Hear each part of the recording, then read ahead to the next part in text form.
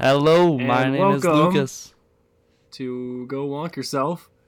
My name is Eddie Michelson, My name is Lucas Anderton.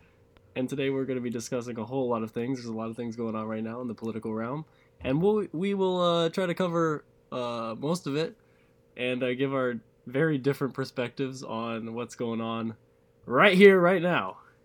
So, as you all know, today was the Alabama special election to replace Luther Strange, who was the appointed senator for Jeff Sessions' seat because he became the attorney general.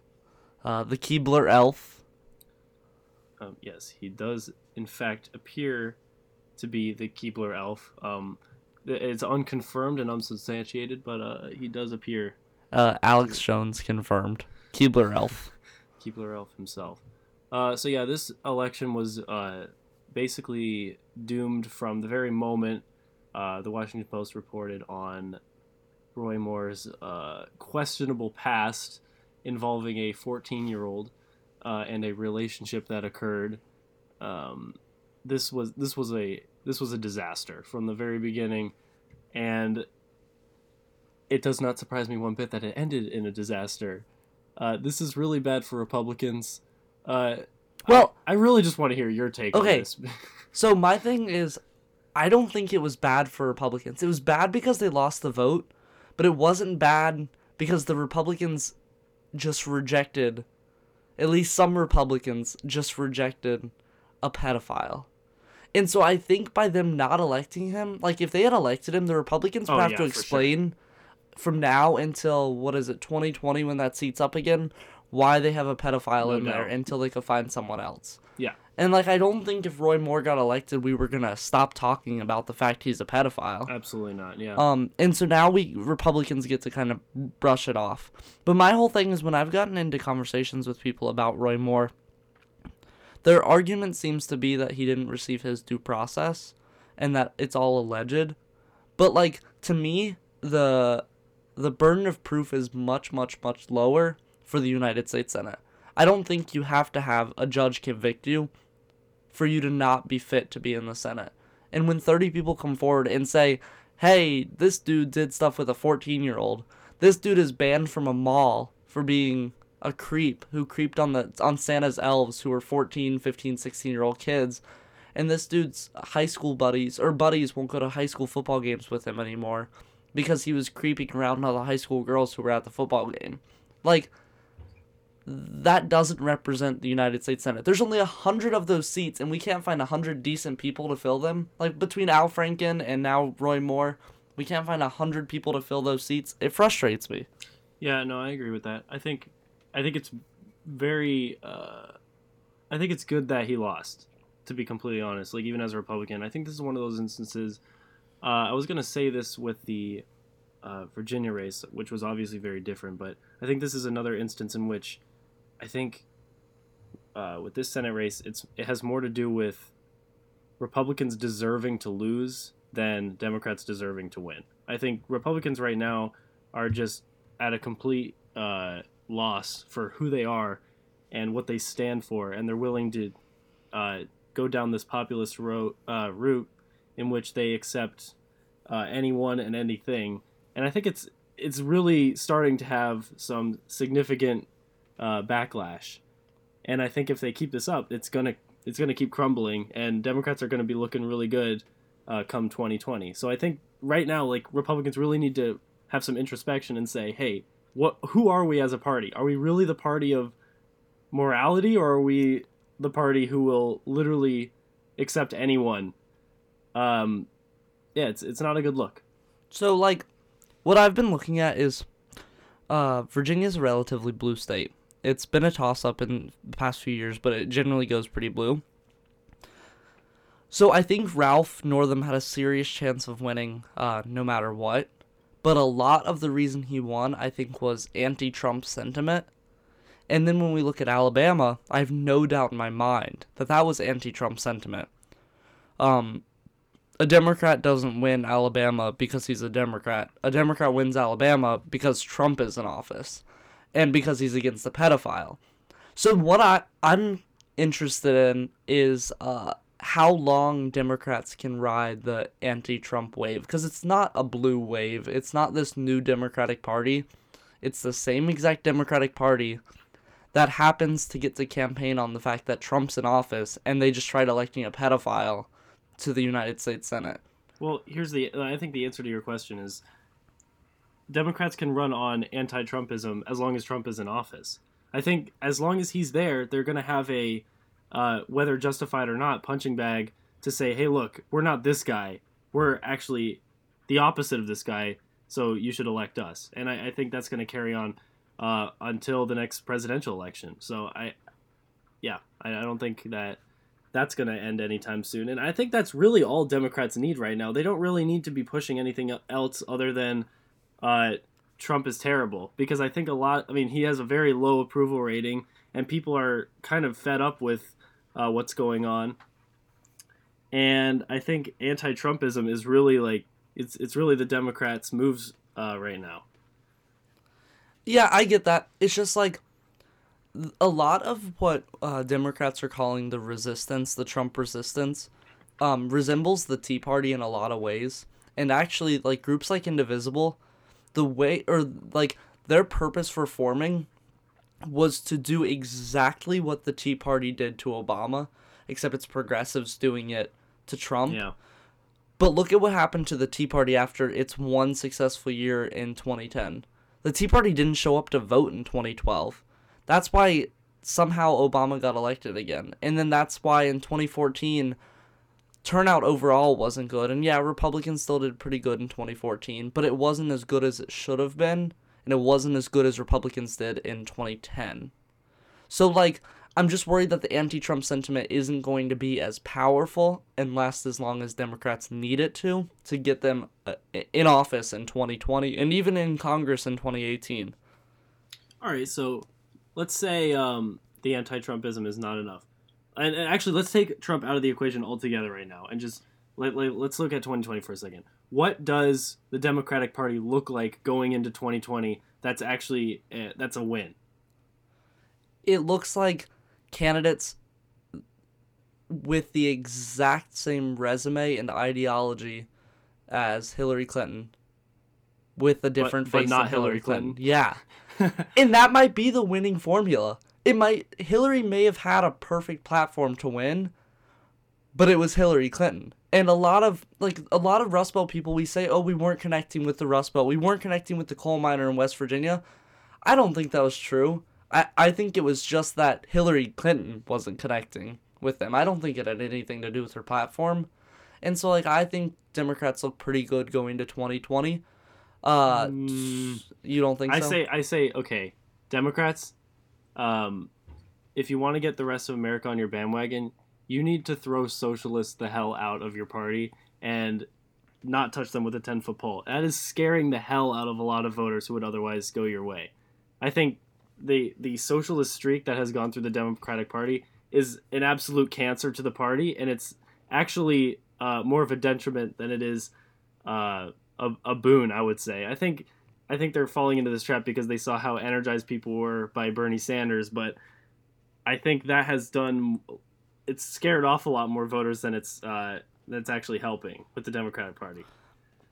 But look at how many people, even for a candidate that tried to embrace some of Bernie's ideas, Hillary, which she did a horrible job of, look at how many people still voted for Jill Stein. Do you know where all of those Bernie bros are going to flock to in 2020?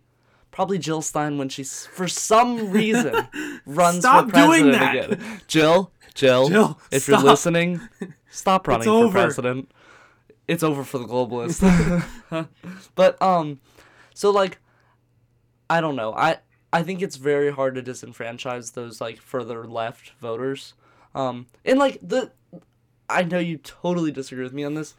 The democratic socialist message that they're spreading is, in theory, good for the working class, but I get what you're saying. It scares the hell out of a lot of people, especially independents.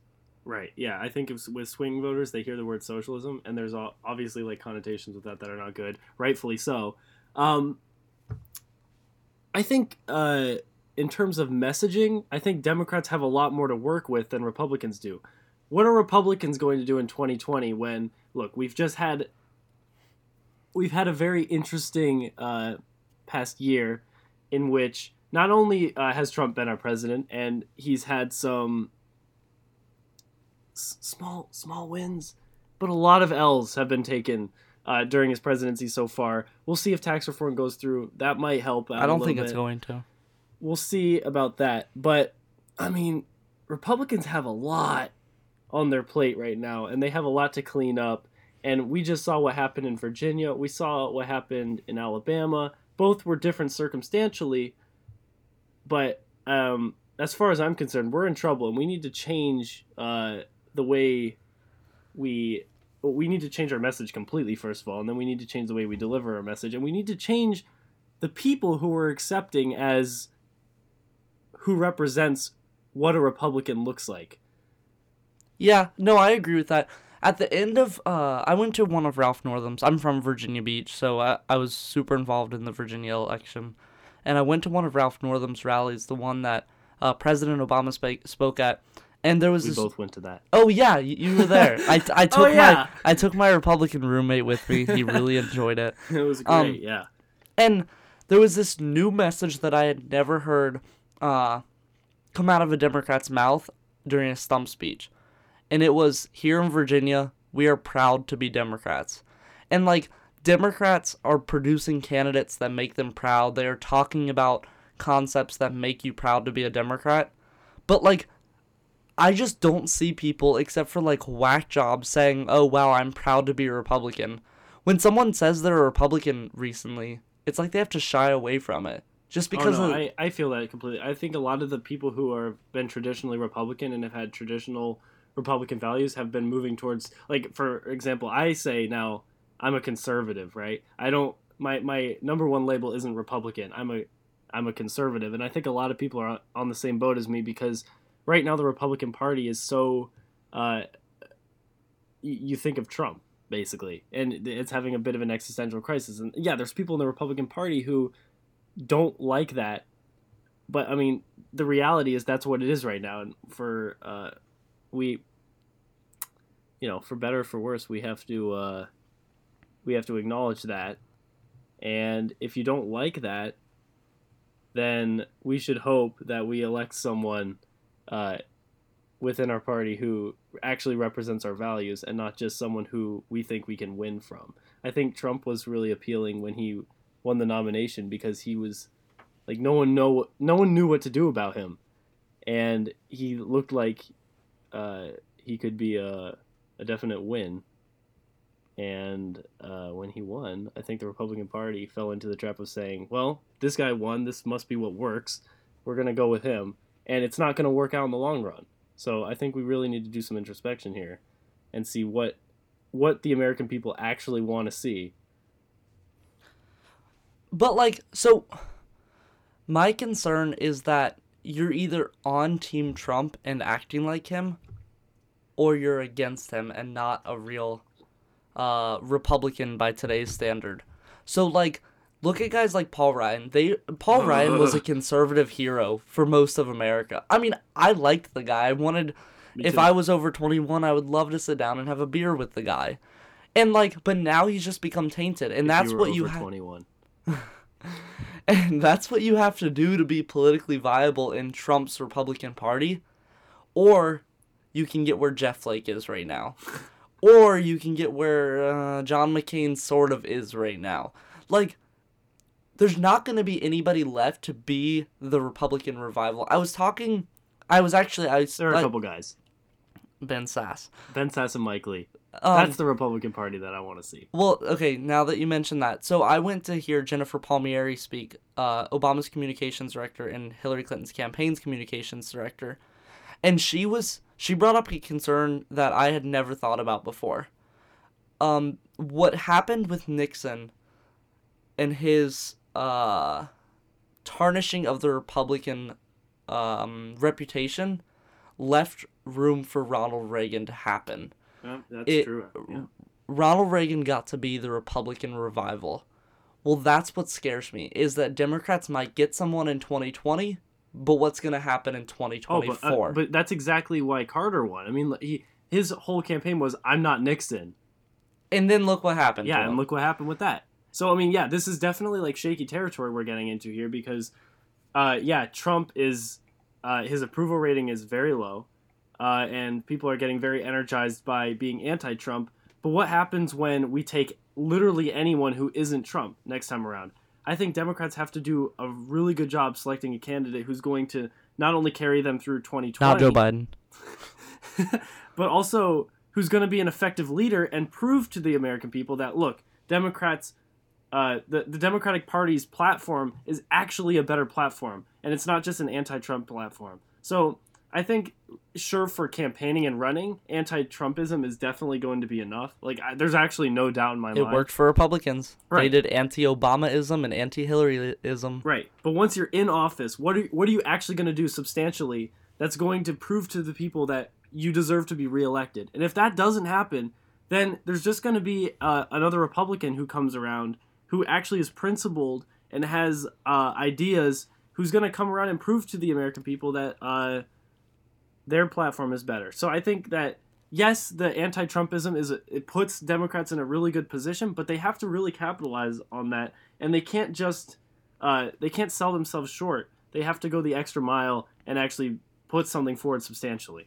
And that's an interesting point because, like, Republicans got to be an obstruction party for a really long time. Republicans got to be an obstruction party for a really long time, and that works until you get elected and take power. You can't be an obstructionist party anymore. You have to be a governing party. And so, when Republicans were in that point of just being obstructionist, why weren't they working on a tax bill for when they finally took office? Why weren't they working on a healthcare bill? When Obama took office, that healthcare bill was written. We don't want to admit it, but that healthcare bill had already been planned out. And so he got to come in office with an idea and a vision, and he got to immediately push that agenda. Yeah. Trump and McConnell 110% had no vision and no agenda. And, like, so Democrats need to be ready to get in office in 2020, and they need to have a vision and an agenda.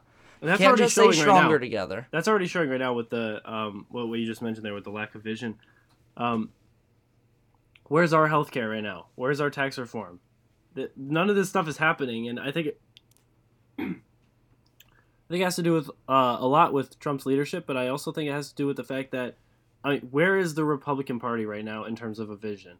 There's obviously always going to be different camps within any political party. There's going to be like the people who are really far to the right. There's going to be the people who are basically just right of center.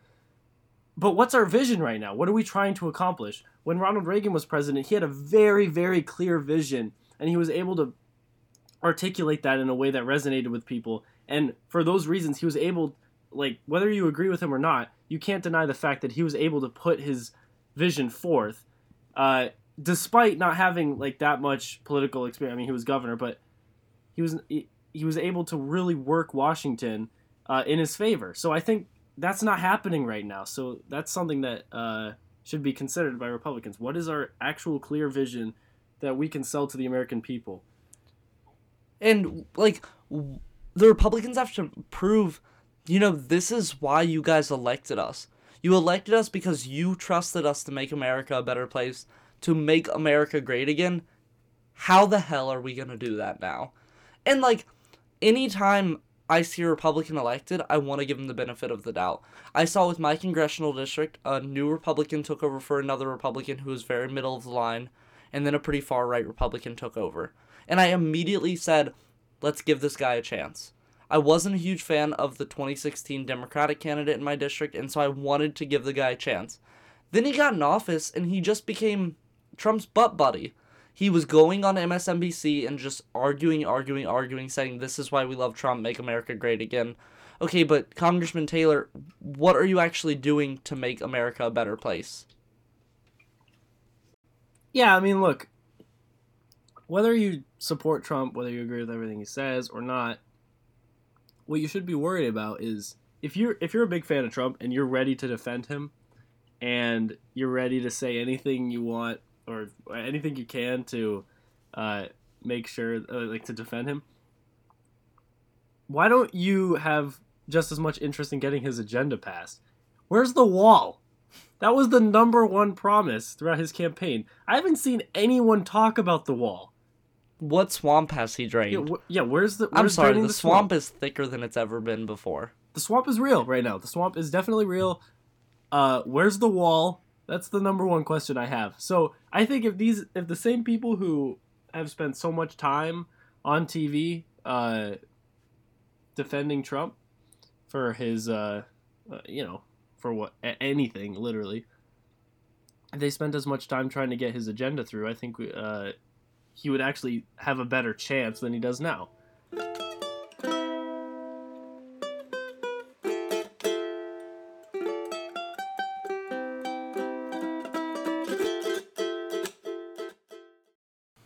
In 2016, it wasn't about Democrats and Republicans. It was about Clinton, anti-Clinton, or Trump, anti-Trump. I don't think many people went to the ballot for Hillary's platform. I don't think many people went to the ballot for Trump's platform. They either went because they really wanted to vote for Hillary Clinton, or they really wanted to vote against Hillary Clinton. They either went because they really wanted to vote for Trump, or they really wanted to vote against Trump.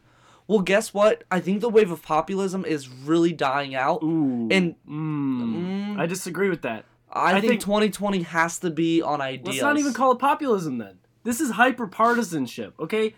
And it's actually a cancer to our republic, okay? You got the people who will vote for Democrats no matter what, and there's people who are willing to literally defend a pedophile on behalf of Republicans. And this is what we get. When we have hyper-partisanship and we have both sides who are completely at war with each other to the point where they're not willing to compromise on anything, we get, like I said, Democrats who will always vote Democrat and will do anything they can to obstruct Republicans. And then we have Republicans who are willing to accept anyone into their party who they think can win. And I don't think it's necessarily like obstructionism or anything like that. It's just hyper partisanship. And I think that if we can somehow find a way to expel the radicals on each side and find a way to make compromises with each other, I know I'm speaking in very idealistic, somewhat democratic terms. Aw, he wants to come together. Stronger together, Eddie Michelson. Stronger together. Not that. But I think definitely hyperpartisanship plays a major role in what's going on right now, and it's going to get worse, especially come 2020. Okay, but let's take a step back. What kind of person are Democrats willing to accept right now, so long as they're not Trump? I think there's a lot of Democrats who are going to vie for that seat, and I think it's going to be a great example of Darwinism, and we're going to have a great candidate at the end. As long as Hillary Clinton and Joe Biden stay out of it, I think it'll seriously be... Can you be sure, though? No, I can't. Hillary hired staff not long ago for this organization of hers, who knows what it is, and they're probably her campaign team for 2020. But, like, if Joe and Hillary can stay out of it, then I think the best candidate will actually come out on top this time, which I don't know if that happened in 2016. As far left as Bernie was, maybe he was the better candidate.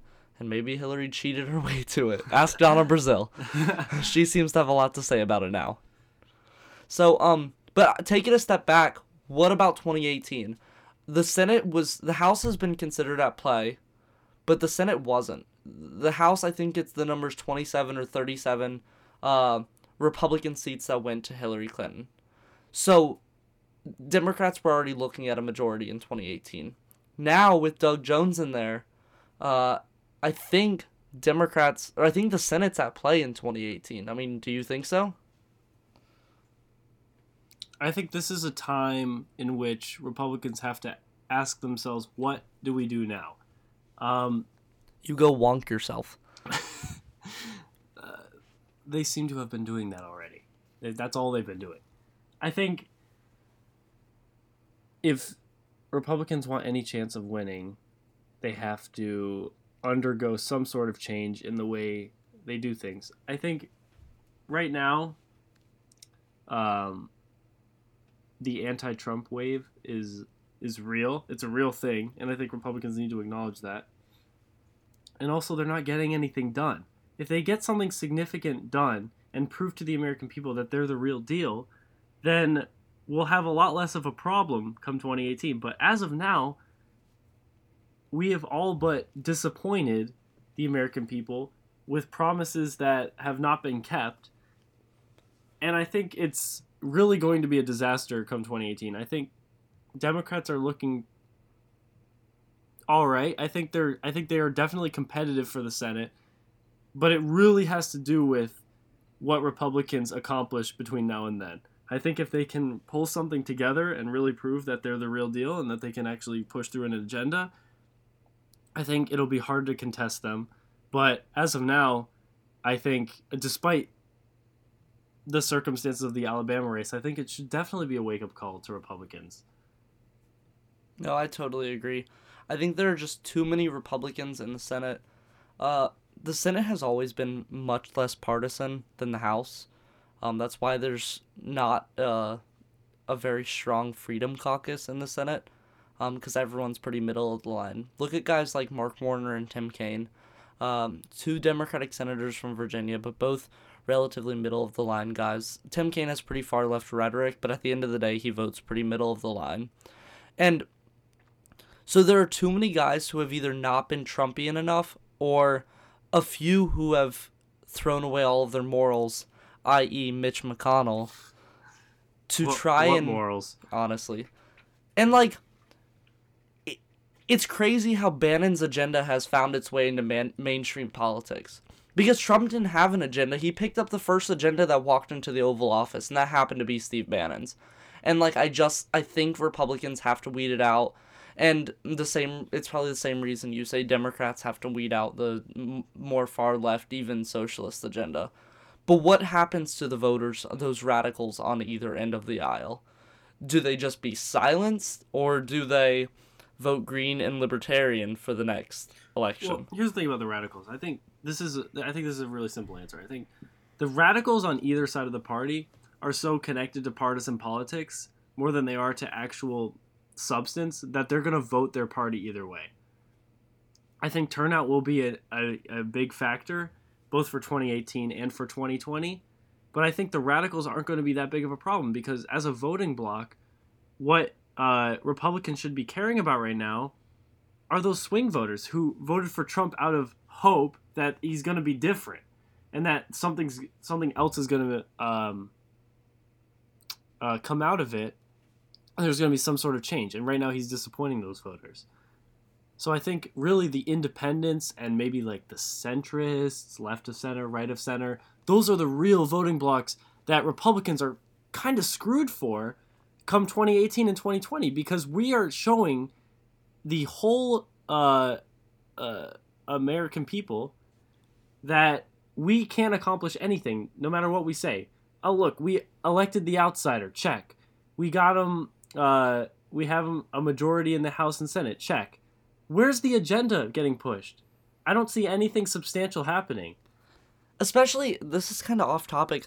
Why hasn't there been any major conservative victories in the new Gorsuch Supreme Court?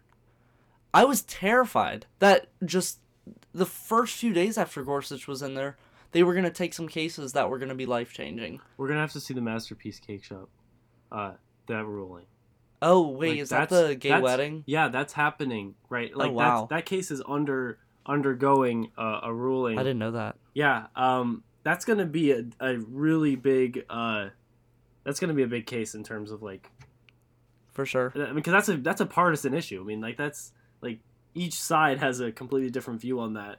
And I think whatever comes out of that case will certainly show what kind of effect Gorsuch has on the Supreme Court. What do you think about that? Well, I saw a spread or a graph of how Roberts' ideology, I don't remember what the name of the scoring system was, but it's how they basically rate your political ideology. And Roberts, since he's come into office, has gone, or not office, but since he's taken on his judgeship, has shifted very far left. Very far left from where he was, at least. So very middle of the line now. And on issues like this, he's seemed to be a friend of the liberals. So, yeah, you guys have Gorsuch now, but Roberts and a few others, I don't know. Well, let me ask you this, okay. If this, I think I might know the answer to this question. from my point of view, I think if this case goes in favor of more of the right-leaning point of view, I think Trump can actually take that as a victory because he nominated Gorsuch. What do you think? Do you think that actually affects substantially the view on Trump, or do you think this is just sort of a sideshow? What happens in the Supreme Court, although it's completely detached from the rest of Washington in theory, has always reflected on the White House. Obama will always be given credit for gay marriage. It doesn't matter what effect he had or didn't have on it. Gay marriage happened during Obama's presidency, and he will always be given credit as the president that the national legalization of gay marriage happened. And that was a very humble president who didn't like taking credit for stuff. This is a president who loves taking credit for stuff, even stuff he probably shouldn't take credit for. And so I think he will take credit for this if it happens, and he will probably call it a legislative accomplishment, even though it wasn't legislative or an accomplishment. So. Well, it certainly isn't legislative. It's not. But anyways, so. Well, yeah, I mean, that's going to be really interesting, seeing how that case plays out. Hey, it's 6:10 a.m. Oh, wow. Where'd you look at that? We had so much to talk about. We did. I'd say we wrap it up. Let's wrap it up. This has been the first ever episode of Go Wonk It's Yourself. Second episode. The first one didn't work out. work You out. will never hear, ever. Yeah, the first one didn't go so well. Equipment malfunctions, host malfunctions. Just it was bad. It was fun. I but it was personally malfunctioned. Anyways. Well, tune in next time for Go Wonk Yourself. I'm Eddie Michelson. I'm Lucas Anderton. Good night. Have a great holiday.